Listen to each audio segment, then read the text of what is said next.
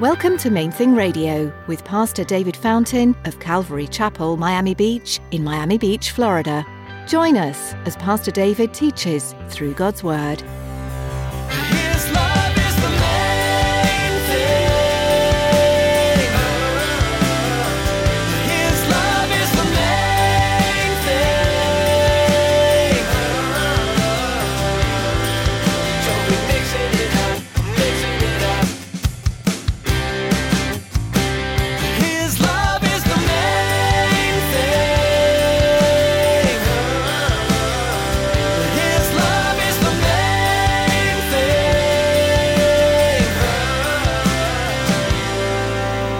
In John 15:20, Jesus told us, "Remember the word that I said to you. A servant is not greater than his master. If they persecuted me, they will also persecute you."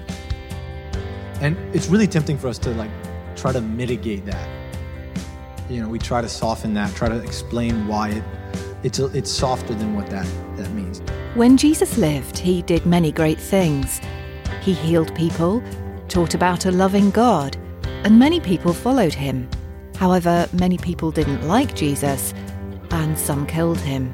In today's message, Pastor David will remind us that the world persecuted Jesus, so they will also persecute those who believe in him. Stick around after today's message from Pastor David. I have quite a bit of information that I'd like to share with you. Our web address, podcast, subscription information, and our contact information. Now here's Pastor David in the book of Acts, chapter 14, as he begins his message, Through Many Trials.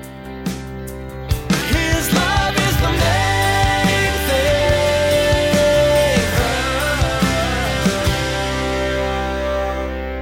We're going to be reading through Acts chapter 14. If you have your Bibles with you, I encourage you to go ahead and open up. My name is David. Today we're going to be looking at the issue of trials, tribulation. How do you think about trials in your own life? Try to reflect on it for a second. Try to think about, how do you think about it? How do you define a trial? Where does it come from? What is it for? Hebrews chapter 12 says that since we are surrounded by such a great crowd of witnesses to the life of faith, let us strip off every weight that slows us down, especially the sin that so easily trips us up, and let us run with endurance the race that God has set before us. We do this by keeping our eyes on Jesus, the author and finisher of our faith. Because of the joy awaiting him, he endured the cross, despising its shame, and now he is seated at the place of honor beside God's throne. Consider all the hostility Jesus endured from us sinful people, and it will help you not grow weary and give up when you're under trials. After all, you have not yet, if you're listening, right? If you've still got ears to hear, you have not yet given your lives up in your struggle against sin. Have you forgotten the encouraging words that God spoke to you as his children? He said, "My child, don't make light of the Lord's discipline, and don't give up when he corrects you. He disciplines those he loves, and he chastens everyone that he accepts as a child." When we're going through stuff, right? When we're in a trial, they're legitimate, right? A lot of the things we go through, I know enough of us here to know that enough of our trials are significant. I'm not trying to belittle our trials, but when we go through things, a lot of times our eyes get fixed on our own feelings in it, or fixed on how we can fix it.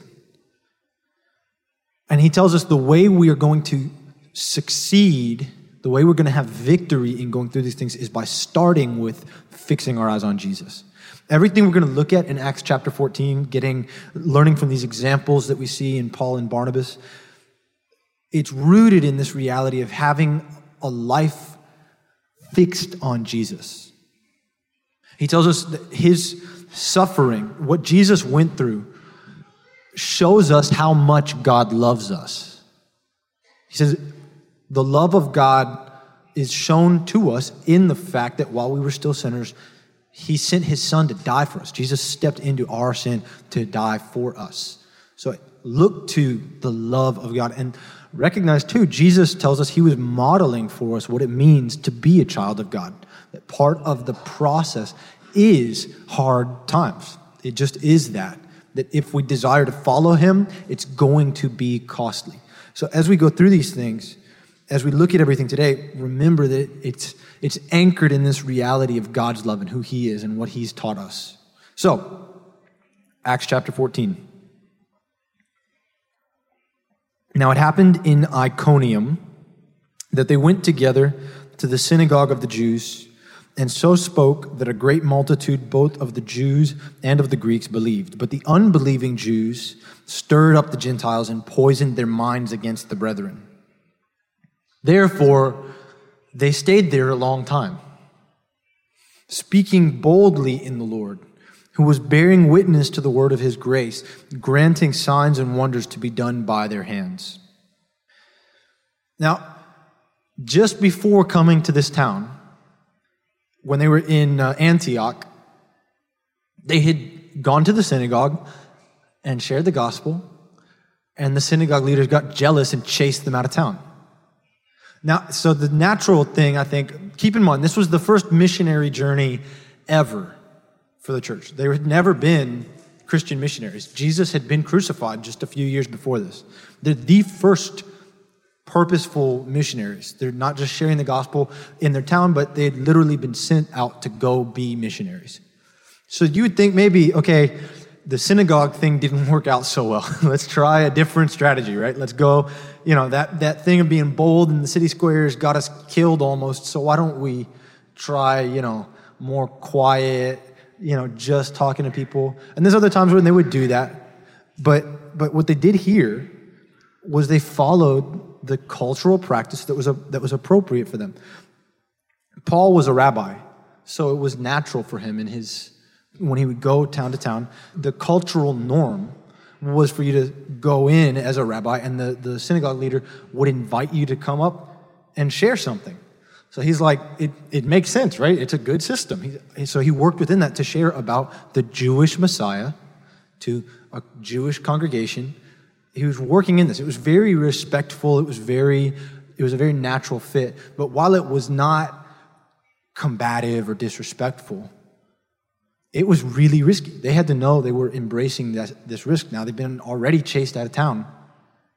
And the first lesson I think we can take from these guys is just that following Jesus means embracing that risk, embracing that cost.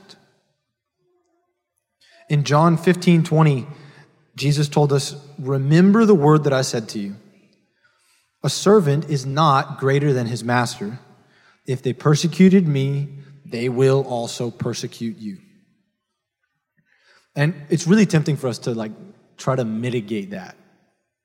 We try to soften that, try to explain why it's softer than what that means. It's like you might be persecuted. Some people, it's going to happen. But Jesus says, no, if you follow me, you will suffer for it. If they persecuted him, they're going to persecute us. That's the deal. And it's important that we don't soften that because only Jesus has the words of life. When we twist what he says, we're stealing the life out of what he said. Don't twist what he said. But it's not a thing of slavery. It's not a thing of being driven, by an angry God to go suffer for him, to pay penance. It's not that. That's not what he tells us. He says we're following the one who saved us in the path that he took with his Spirit empowering us. It's not a drudgery. It's actually a gift, as crazy as it sounds. In 2 Corinthians chapter 5, he says that the love of Christ compels us. because we judge thus. If one died for all, then all died, and he died for all, that we who live should live no longer for ourselves, but for him who died for us and rose again.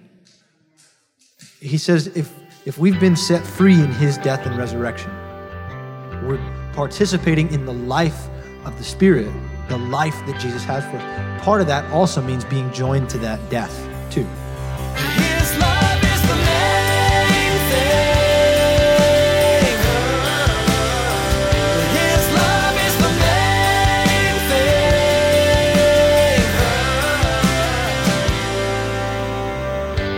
thing. We're so glad you tuned in today for Pastor David Fountain's message in the book of Acts.